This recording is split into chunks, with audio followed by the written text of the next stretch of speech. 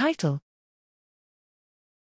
Cognitive reappraisal and corresponding neural basis mediate the association between childhood maltreatment and depression. Abstract.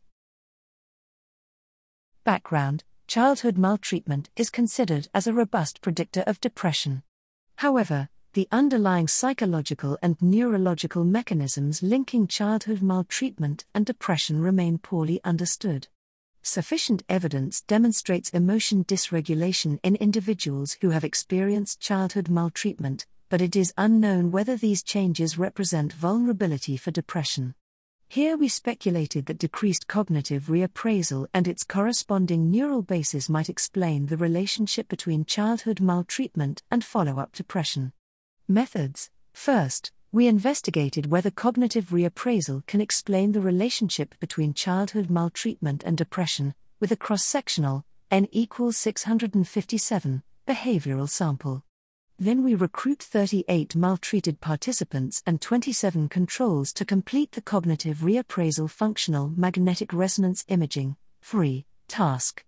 The between-group difference in brain activation and functional connectivity (FC) were tested using independent t-tests.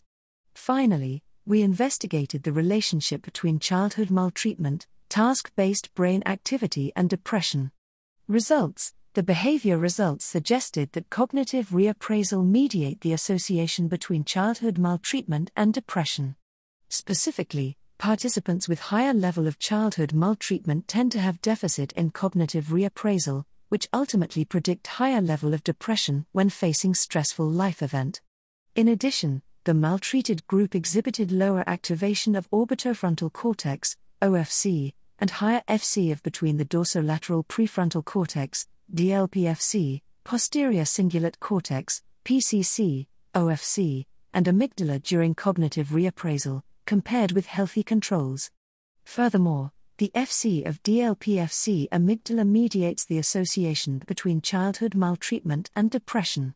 Conclusion: in summary, childhood maltreatment is associated with inefficient cognitive reappraisal ability, manifesting as aberrant modulation of cortical areas on amygdala.